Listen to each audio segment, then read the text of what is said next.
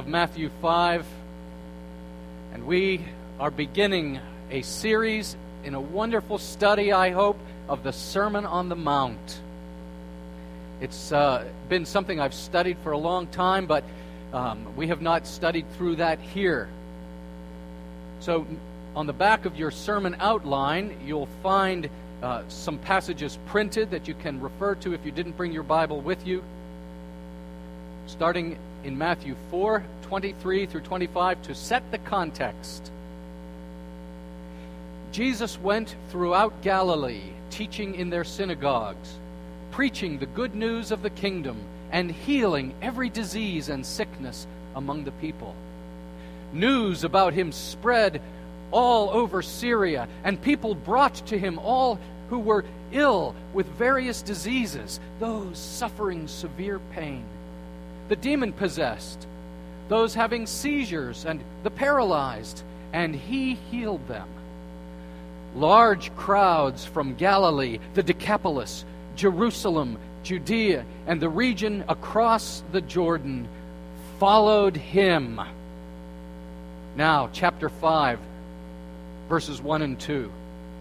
Now, when he saw the crowds, he went up on a mountainside and sat down.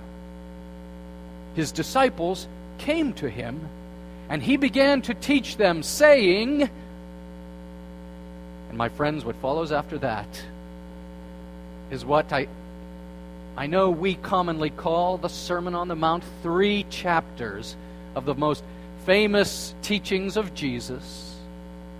Matthew 5, Matthew 6, Matthew chapter 7. Jaw-dropping, stunning instruction from the Master. And it finishes at the end of chapter 7. You see that, Matthew 7, 28 and 29. When Jesus had finished saying these things, the crowds were amazed at his teaching, because he taught as one who had authority, and not as their teachers of the law. So far, the reading of God's Word for us today.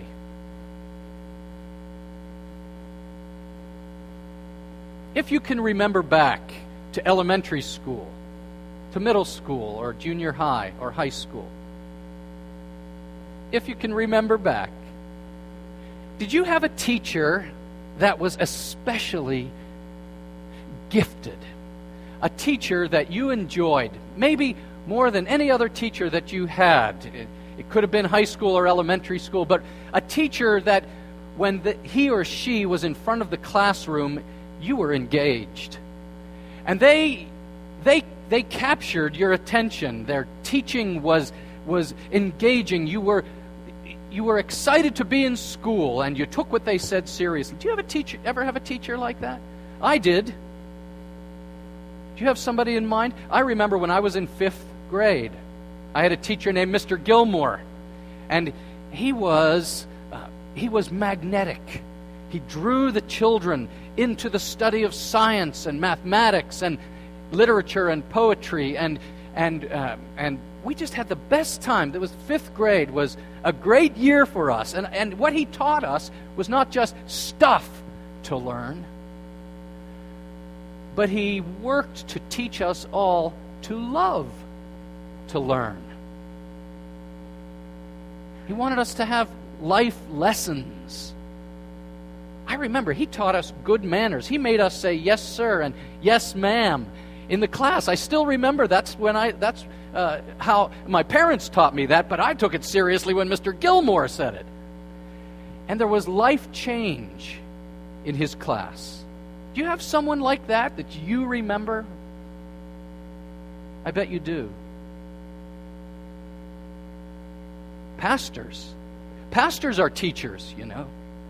Pastors are teachers, and maybe over the course of your own Christian life, you remember a particular pastor who just touched your life and engaged you in such a way that you were directed to the Lord, and as you grew in the Lord, you were so thankful for his ministry in your life. Well, whether you have one of those teachers or one of those pastors, I want you to know that, given our text today, they are only a hint, a shadow of the greatest teacher who ever walked this planet. The greatest pastor who ever was on earth. And who am I speaking of? Of course you know. It's Jesus. Jesus. Extraordinary. The Sermon on the Mount is probably the best known of all his teachings, where he has been announcing, repent. And it was very clear in chapter 4 that after he was baptized and after he was tempted in the wilderness, now he begins to preach, repent, for the kingdom of heaven is at hand. And now he's going to teach us what it looks like for us to repent. To repent, that word, to repent, it essentially means to change your mind, to change your direction. You're going in this direction, and metanoia, repentance, is to turn and to go in this direction. That's change of heart, change of mind, leaving the old way, putting on the new. And so Jesus explains to us, I want to change your life by my teaching. Now it's interesting, when it says he went up to the mountainside and he sat down, it's not just telling you that he was tired.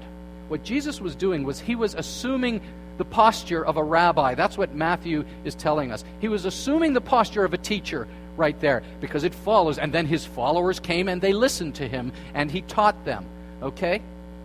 So when you come to church, when you go to your home fellowship group, when you are in Sunday school, when you're in youth group, you come for a variety of reasons. I know that you come because you love to worship God, and you love to praise His name, and you want to be touched by God. You want Him to minister to your soul. But do you also come to learn?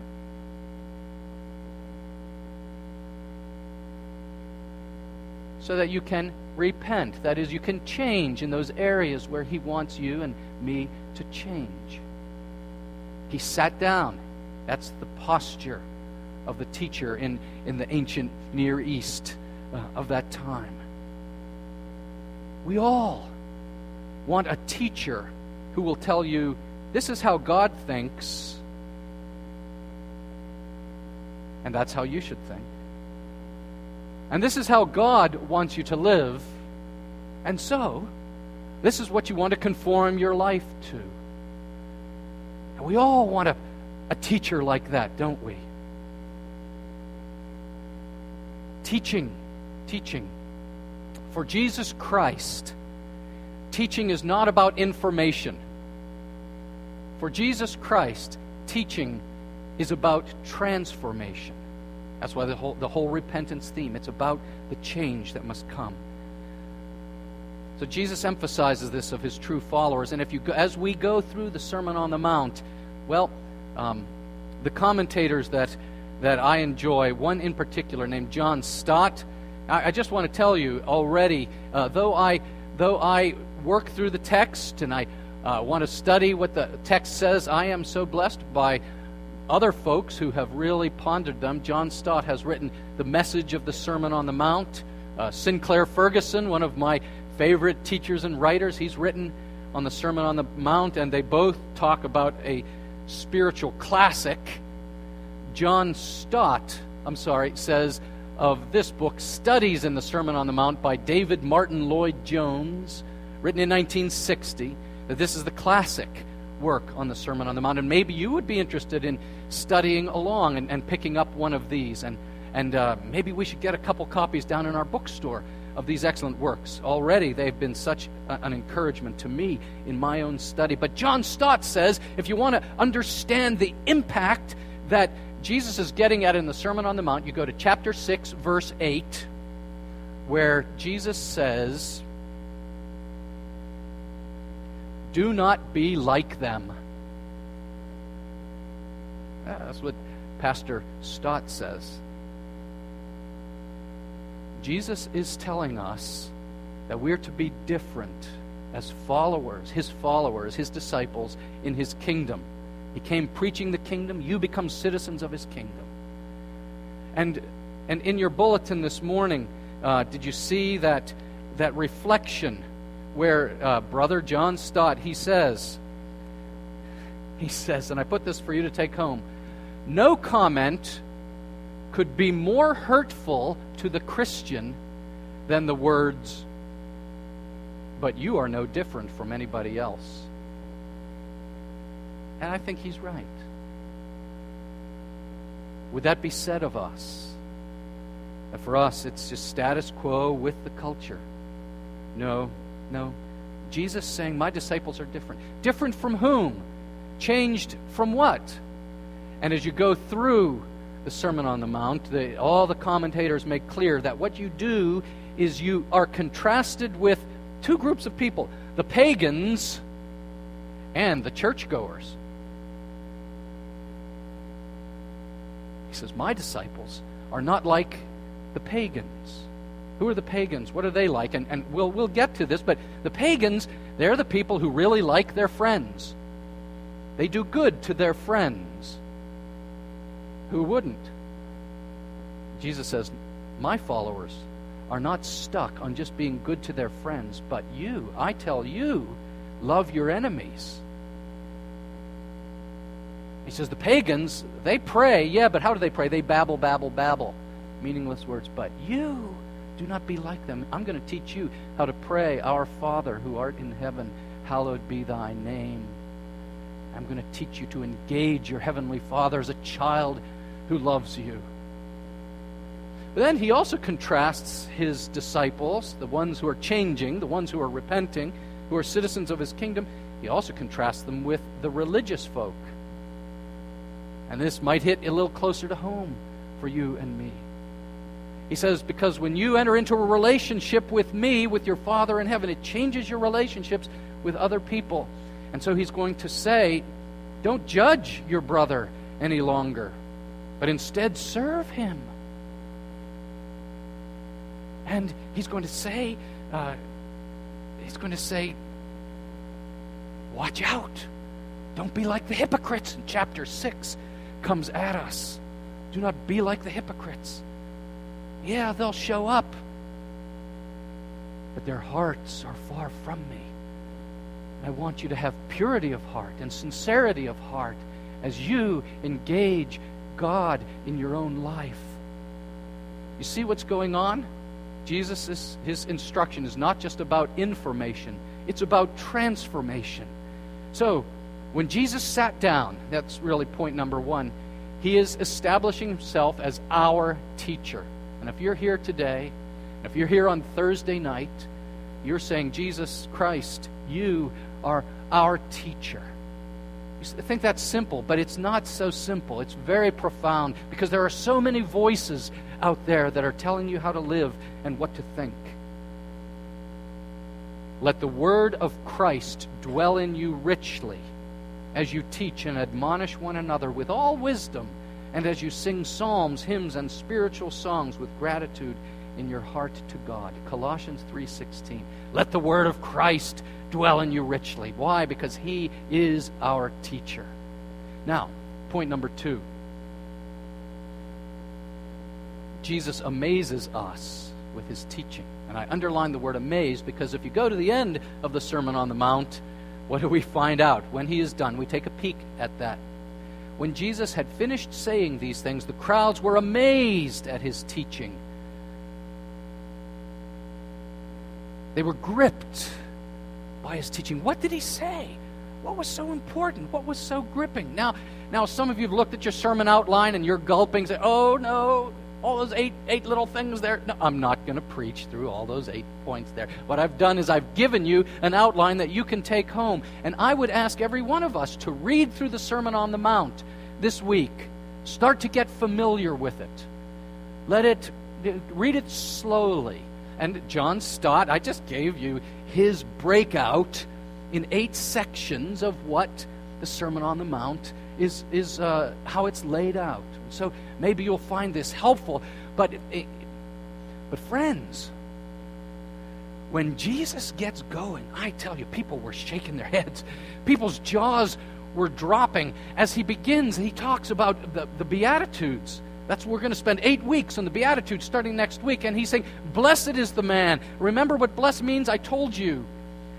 It's like God saying, congratulations to you. Okay. To you, blessed. 8 Beatitudes. Blessing. What will that look like? Your character that he congratulates in you. And then he says, and you're going to have influence. And there's not a man or a woman seated in this room who does not want to have significance in their life. You read every book about middle age, every book about middle age that's current in our day. And here's what they say. You know, you spend the first part of your life climbing the ladder and out on the rat race. And then you suddenly realize what really matters is to have some significance in your life. And Jesus says, my disciples have significance. They are light in a dark world. They are salt in a decaying world. And then, oh my, and Jesus gets radical. And he starts talking about the law. And he says, you think you keep the law? Let's talk about adultery. Let's talk about murder. Let's talk about making vows and promises. Let's talk about divorce. Let's talk about the things of life. And Jesus says to his disciples, I know you. I know how prone to anger you are and to eager to punish another. And I'm going to talk with you about that. And I know how imperious you are in your sexuality and your drives. And I'm going to warn you and challenge you about that. And I know. And he just goes on to expose us. He plows up the ground of our hearts.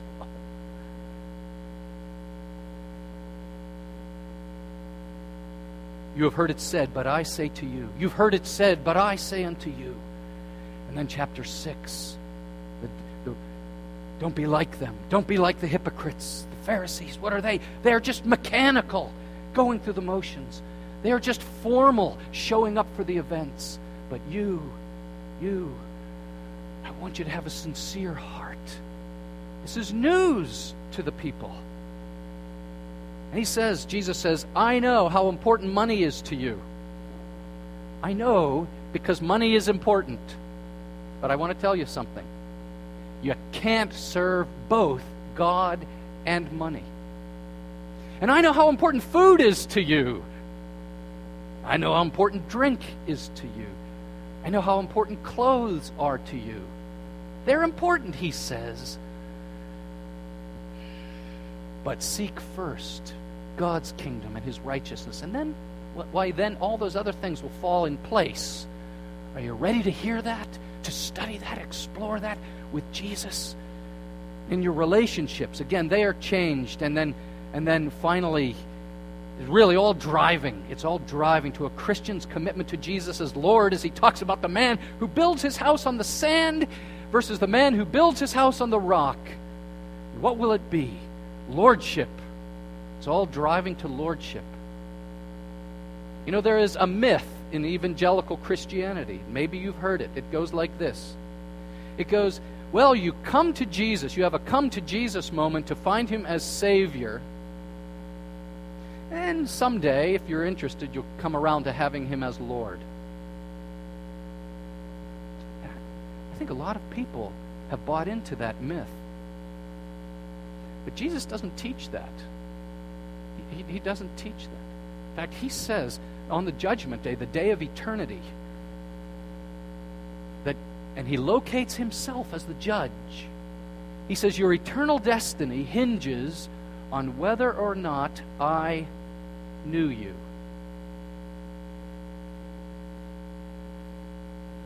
And I must confess to you, one of the scariest verses in the Bible, unless we understand it in the context of the gospel.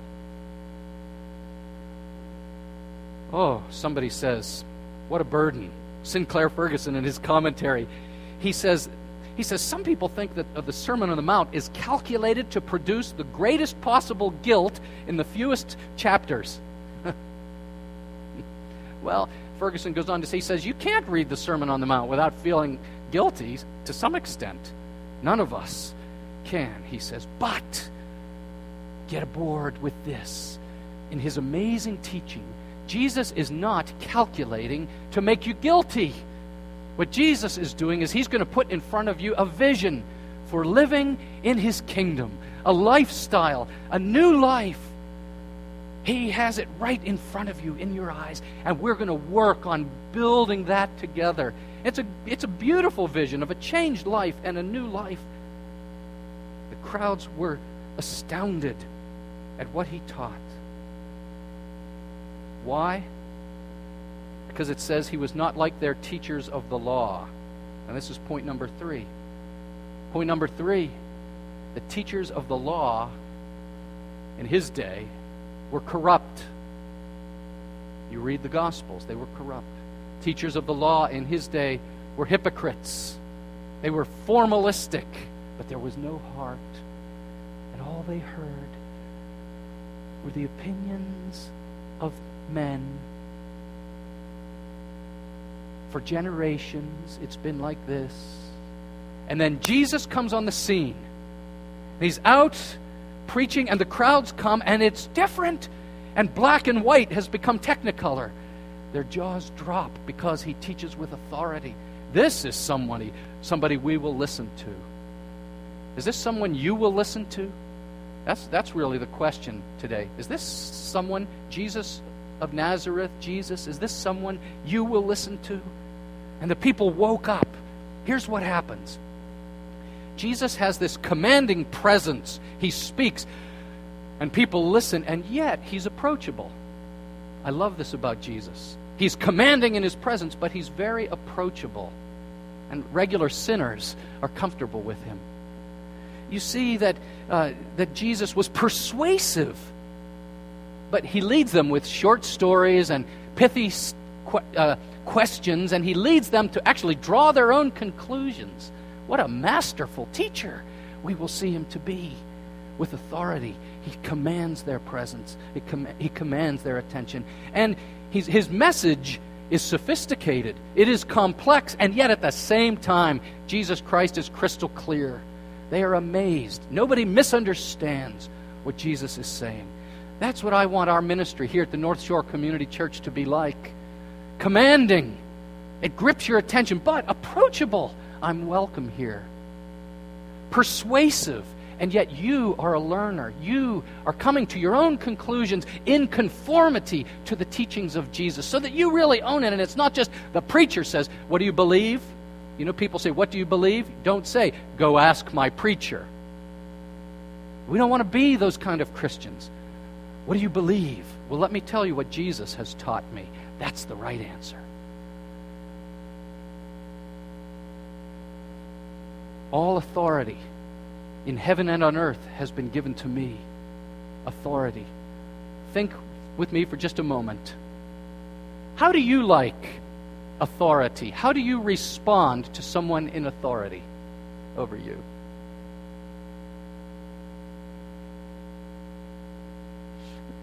Some people say, well, if somebody exercises authority over me, well, they're sort of like my boss. They're outside of me. And they tell me what to do, and I have to conform to what they tell me to do. This weekend, we wrote a check to Uncle Sam in accordance with the laws of our nation. We paid our taxes. You might like the tax code, you might not like the tax code. But, well, Congress is in authority, and we had to pay our taxes. So we did it. We submit to authority. Somebody else is here, and somebody else says, well, you know, I never liked submitting to authority. I don't like to submit to it, and because I'm a rebel. I'm a rebel. And I have always learned that I shall be the captain of my own fate and the master of my own soul, and nobody's going to tell me what to do, and it's a really fun way to live. At least for a while. Not permanently. Everyone I know like that ends up getting in big trouble. But are those the only two ways to think about authority? They're a boss to me, outside of me, even in religion. They're the boss of me. Or I'm living for myself? Or is there a third way to respond to the authority of Jesus of Nazareth, Jesus Christ? You know, we've told you many times that to live as a Christian is to be true to yourself, to be true to who God created you to be. That sin is insanity. I've said that many times. Sin is insanity. Sanity is walking in obedience and walking in fellowship faithfully to your Master, Jesus Christ. And that's the good way to respond to His authority. Is that what you want? Well, we're coming to communion now. And communion is the opportunity for the members of the Church of Jesus Christ to realign themselves to the one who is in authority over them. Communion is the time for you to get an adjustment. Some of you go to the chiropractor and he says you need an adjustment, right? You need an adjustment. Communion is a time for adjustment. Maybe you haven't been amazed at His teaching. You ponder now as we come to the Lord's table, you ponder some of the things that Jesus is saying that makes your jaw drop. And you worship Him. Follow Him. We're going to have a great season of blessing together as we study through the Sermon on the Mount together, brothers and sisters. Let's prepare our hearts now at communion this week, and let's come back ready and eager to be amazed at His teaching. Let us pray. Our Father, we ask that You would give us the same experience that You gave to those disciples described in Matthew chapter 7. We would be amazed at Your teaching. Lord, this sermon has really been like an hors d'oeuvre. It has been like the caterer just letting us taste a little sample of what He's going to bring to the banquet. We pray as we come to communion now, Lord, You would establish Yourself as our teacher. That we would be eager to learn more and more how to repent of those ways that we are either like the world or the nominal hypocritical church, that we may have the life that is truly life. And we pray this in Jesus' name. Amen. Now, I wanted to finish my sermon with you holding the bread in your hand, because the Sermon on the Mount teaches us that change is impossible outside of a relationship with the one who is teaching. Sinclair Ferguson, he says, you could actually hear a sermon from a preacher you don't know, and it could help you. Maybe people are listening online, and a sermon might help them. But not with this sermon. Not with the Sermon on the Mount. Jesus claims lordship over His hearers in the Sermon on the Mount. He claims relationship with His disciples in the Sermon on the Mount. And true change will only come through the one who actually lived it Himself, the bread of life, the bread of heaven. Very important. Are you holding the bread? No change will happen. No, not the transforming change will happen apart from that personal relationship with Him. So He said, feed on me. Take the bread now and feed on Christ in your hearts by faith. Yes, Lord, we need You, and we want You, and we love You, and we invite You to give us those adjustments and to bring that repentance and the changes in us that You require and that You desire. In Jesus' name, amen.